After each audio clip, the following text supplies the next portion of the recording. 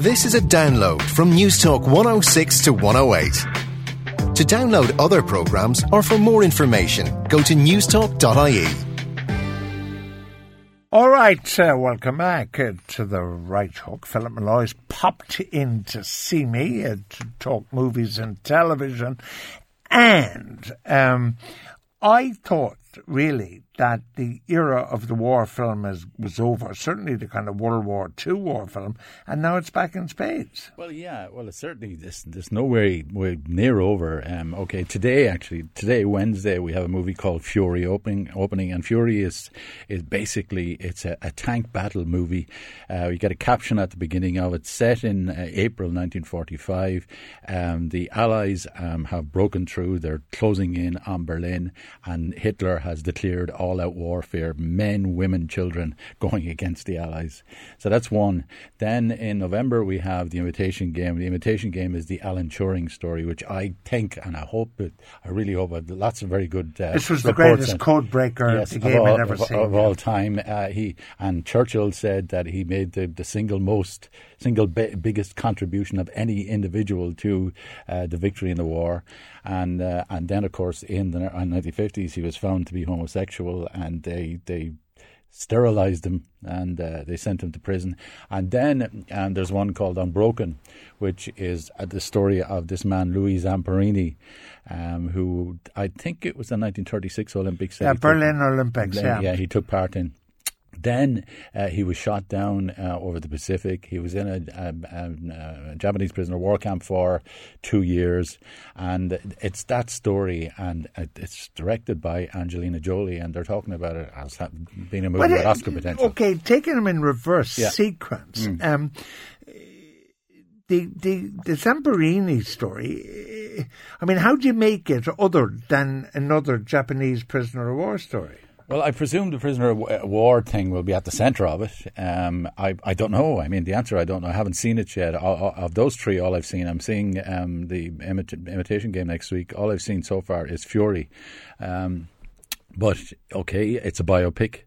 In fact, he died recently, and she actually brought a copy of the movie to his hospital and showed it to him before he died. Okay. The Alan Turing thing stands up really because I find that really fascinating. Yes, because it's not a war film in the established sense. No. It is that, and I don't think you find a person who would disagree that without Turing, you might have a different result in World War II. I mean, he was well before his time, wasn't he? He was a mathematician. He was into computers. He effectively, made the computer. Yeah. So extraordinary man. So that is. And by the way, most people will remember it, but last Labour government, Gordon Brown didn't they pardon him, for want of a better word? For want of a better word. Yeah. And then it's the one you've seen Fury. And then Fury. It's just brutal, isn't it? Well, it's very, very brutal. But, I mean, it has lots of good things going for it as well.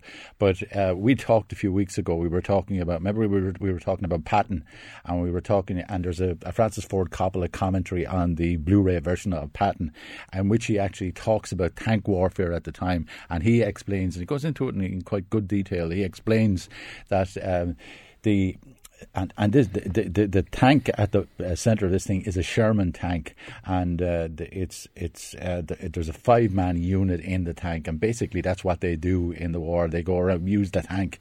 But he actually explained at that time that the Shermans, the Allied tanks, were powered by gasoline, and the Germans were powered by diesel. So and this was an enormous advantage to the Germans. Well, the biggest advantage was if you took a hit in an Allied tank. Because it was petrol, it went up. And you see a good bit. You actually see a good bit of that in Fury. Right. Okay. Yeah. So it's out today. I would say people should have a look at it, but it is brutal right from the very beginning when this character played by Brad Pitt actually attacks a Nazi and stabs him again and again in the eye socket, and it's bloody and brutal. And one of the things about it is that they've said The producer has said, and I actually have an interview with the director, which is on the picture show this week. They say what time on Saturday? Saturday night, just after the 6 o'clock news. Okay. The picture show presented by Philip Molloy. Yeah, but one of the things that they say is that after, at the end of the 40s and into the 50s, basically they began to clean up representation of the Second World War. Hollywood did, and this basically references history and not Hollywood's history of the. All right, okay. Therefore, this seamlessly leads you into what you like to do best. Tell me the 10 best war films of all time. Well, okay. What I've done is I've given you a list of war films. I've given you a quote there, by the way, which I find interesting. It's from a book called The Evolution of the War Film Genre. It's written by a guy called Pete Mason, and he claims that the temperament, emotional stance and political leaning of each era of war films offers a window into the mindset of the times. I don't believe that, I have to say. All right. But now at number 10. At number 10, we have, and actually there was a part of this was shot in this country, by the way. Correct. Yeah. And the big red one. It's the big red one, starring Lee Marvin, directed by the great, the wonderful, the incomparable Sam Fuller. The big red one referring to the American First Division, was it? Yeah, that's right. Yeah, that's okay. Right. So that's that. At number 2 then, that's number 10. At number 9 I have The Deer Hunter. Took Hollywood a while to get around to tackling the Vietnam War because, as you know, the Vietnam War was enormously controversial. But they did eventually in 1978, and this movie emerged.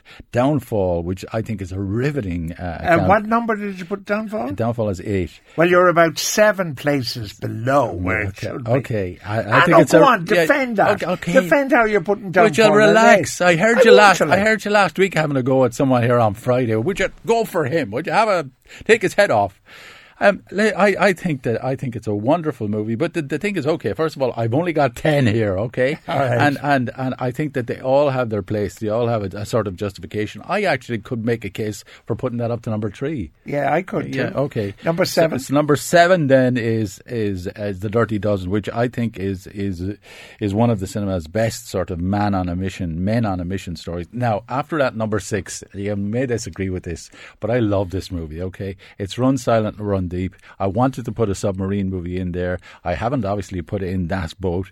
This was directed by Robert Wise, who was a great editor and had a very strong cast. It was made by Burt Lancaster's company at the time, and it holds up remarkably well. I tend to love 50s black and white movies. With the great Clark Gable, absolutely. I actually don't quarrel with that, although I find it difficult that probably because like you're such a kind of conservative, you only include English-speaking films.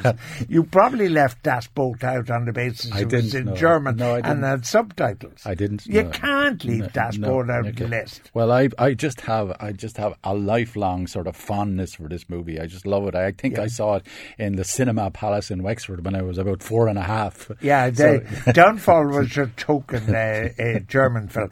Number 5. Yeah, number 5 is The Cruel Sea. Great call. Wonderful. Jack Hawkins film from about, again, it was at 1956, 57. Wonderful book.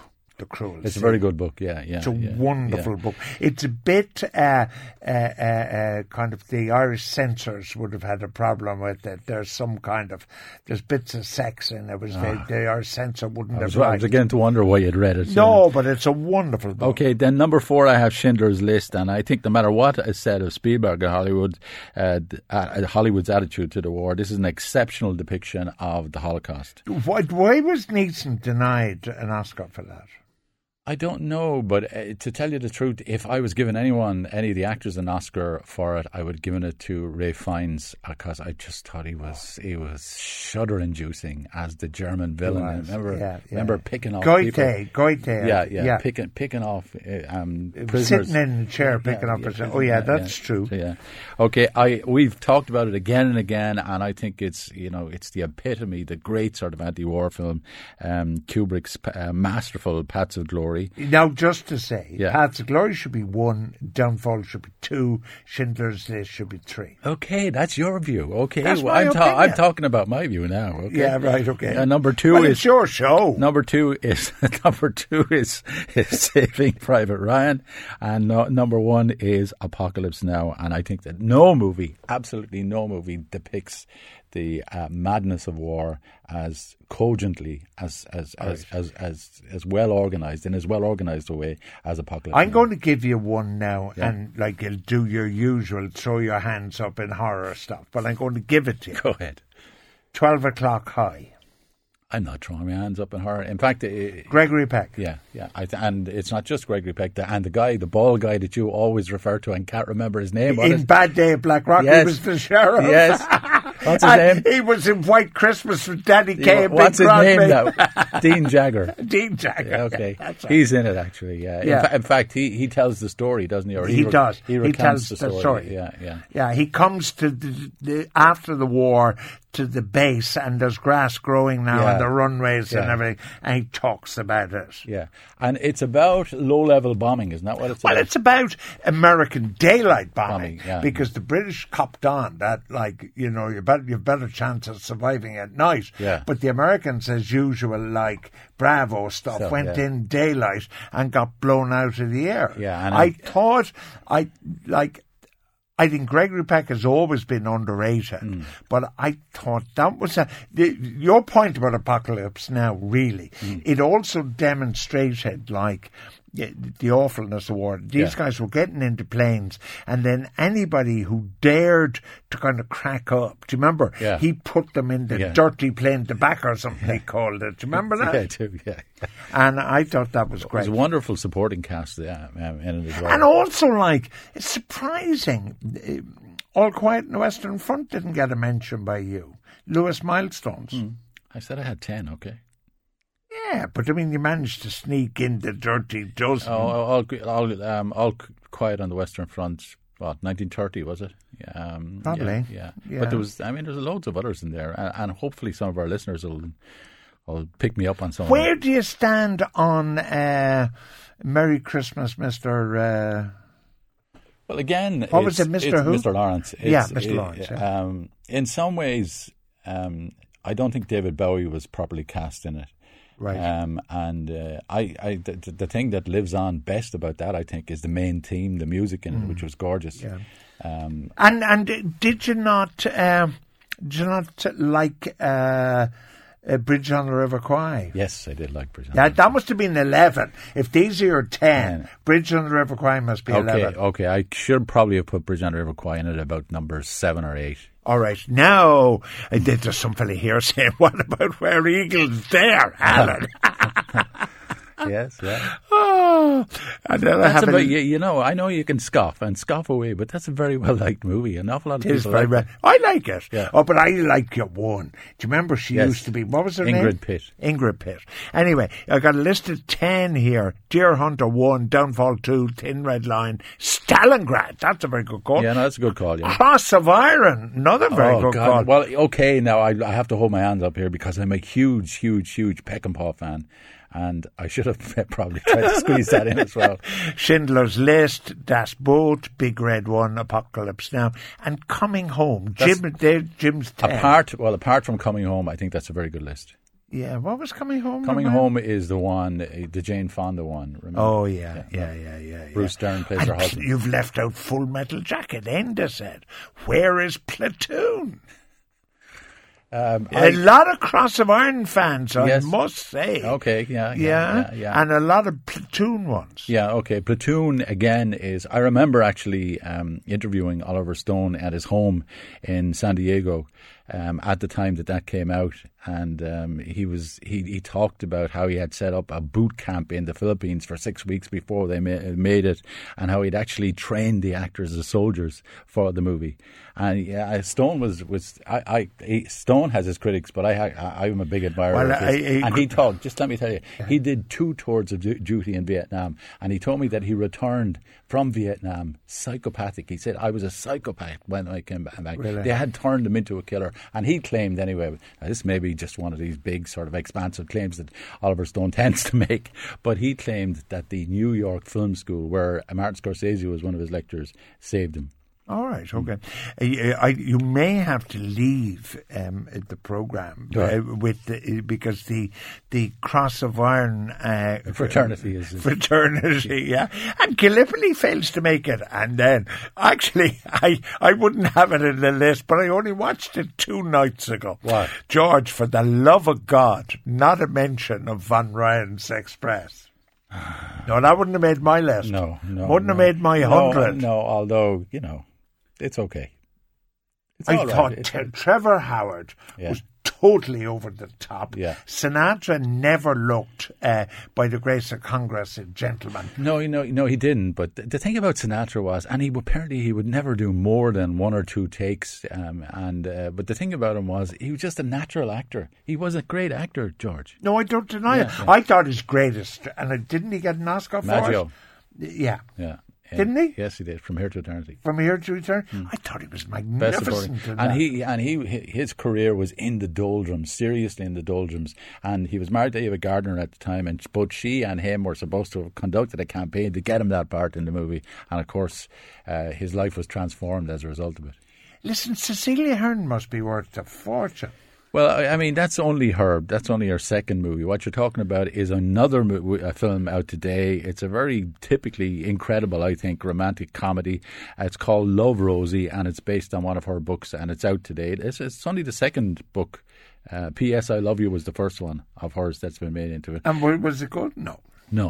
That's one. Then there's an impressive Kickstarter-backed Australian-made psychological horror film called Babadook. Then there's the long-awaited Serena with Jennifer Lawrence and Bradley Cooper. And there's a lot of criticism of it in The Guardian today. This very flat Jimi Hendrix biopic called All Is By My Side, that's what it's called. And then there's this new animated film, The Book of Life. They're all out this week. There's just one other one I wanted to mention, and it's called This Is Where I Leave You. And it has a big sort of ensemble in it. But it's about, first of all, the wife of this guy who at the beginning of it, a Jewish man at the beginning of it, he dies, and he has asked in his will that the family come together for 7 days after his funeral. So they live together for 7 days after the funeral.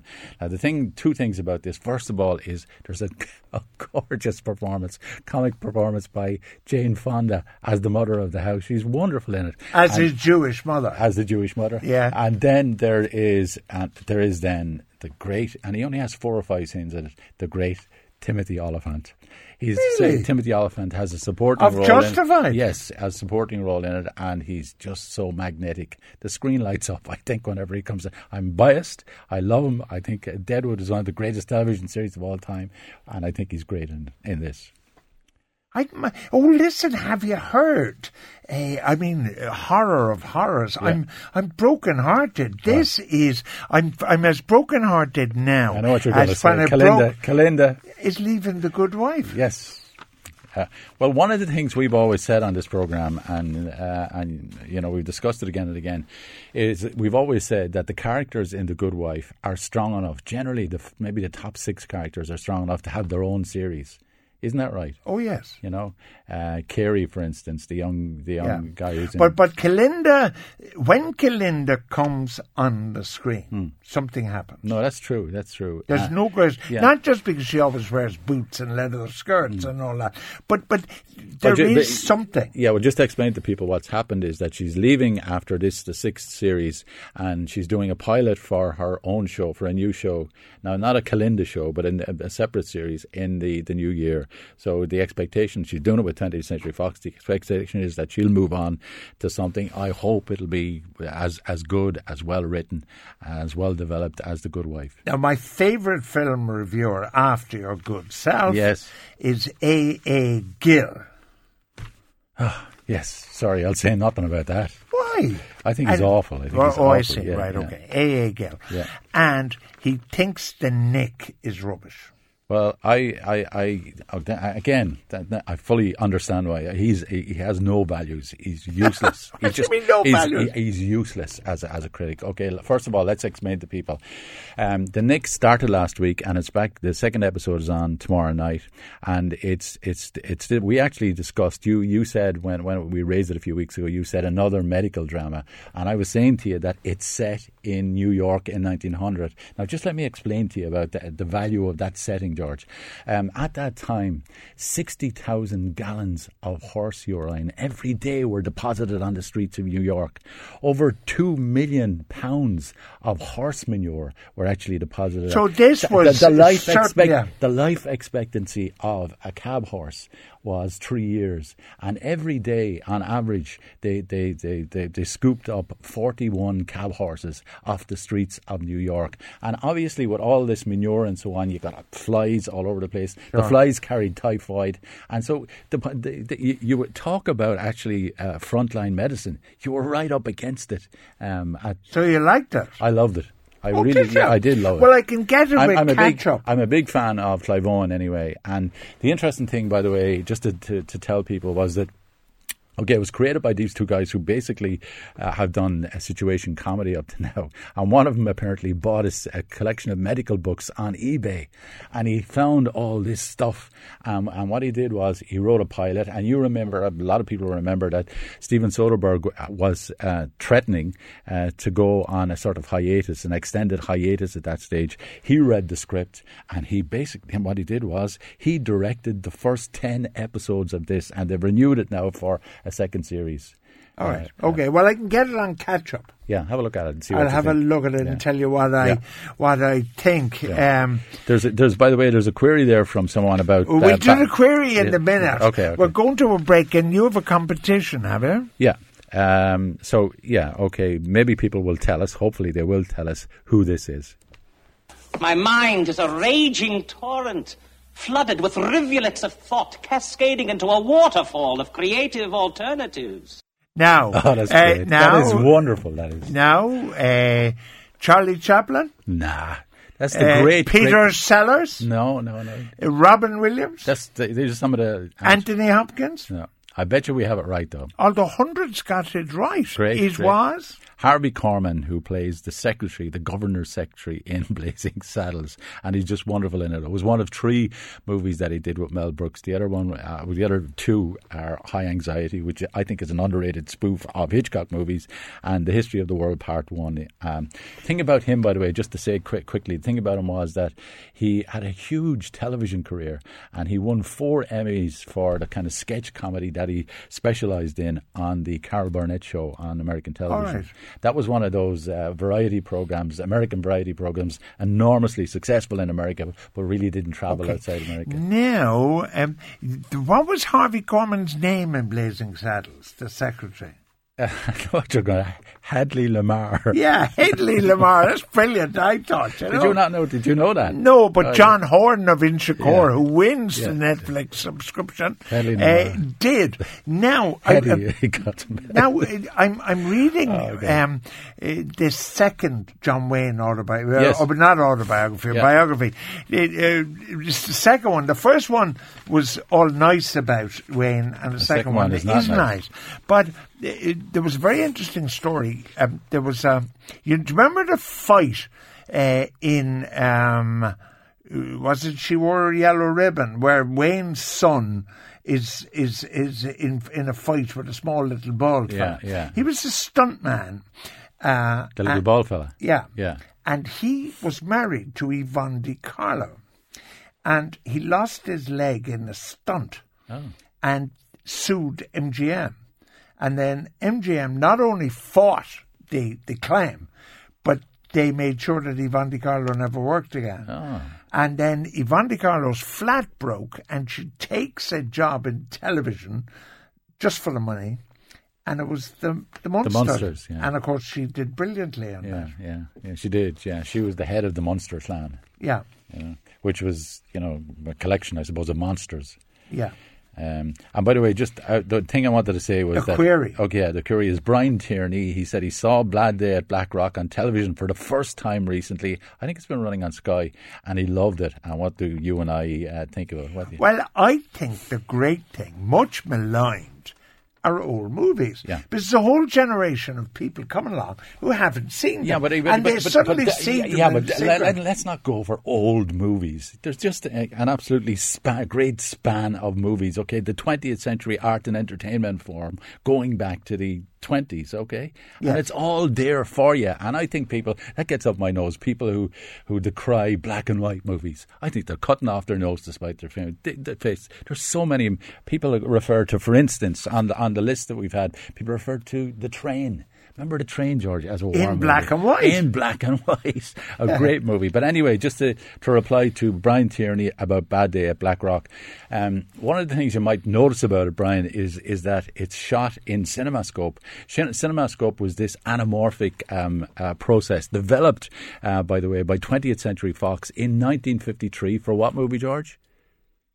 The Robe, with Richard Burton and Victor Mature. Absolutely, The Robe, and what was happening at that stage was television was making great inroads into movie audiences, and one of the things that Hollywood was doing, obviously, was trying to find ways to counter that. So they come up with this widescreen process. It was so successful, developed by 20th Century Fox, and 20th Century Fox started then to hire the process out to other companies. And Bad Day at Blackrock was the first wide CinemaScope movie made by MGM. And it was shot, by the way, at a place called Lone Pine in San Diego County in California. Do you know, have you heard of Lone Pine? Over 400 movies. I heard Laurel and Hardy singing about it. The Train of the Lonesome Pine, okay? And, all right. And 400 movies and over 100 television shows shot there. And it's a very striking place. Okay, to be continued next Wednesday, okay. Philip Molloy. Yeah. Thanks for listening to this News Talk 106 to 108 podcast. To download other programmes or for more information, go to newstalk.ie.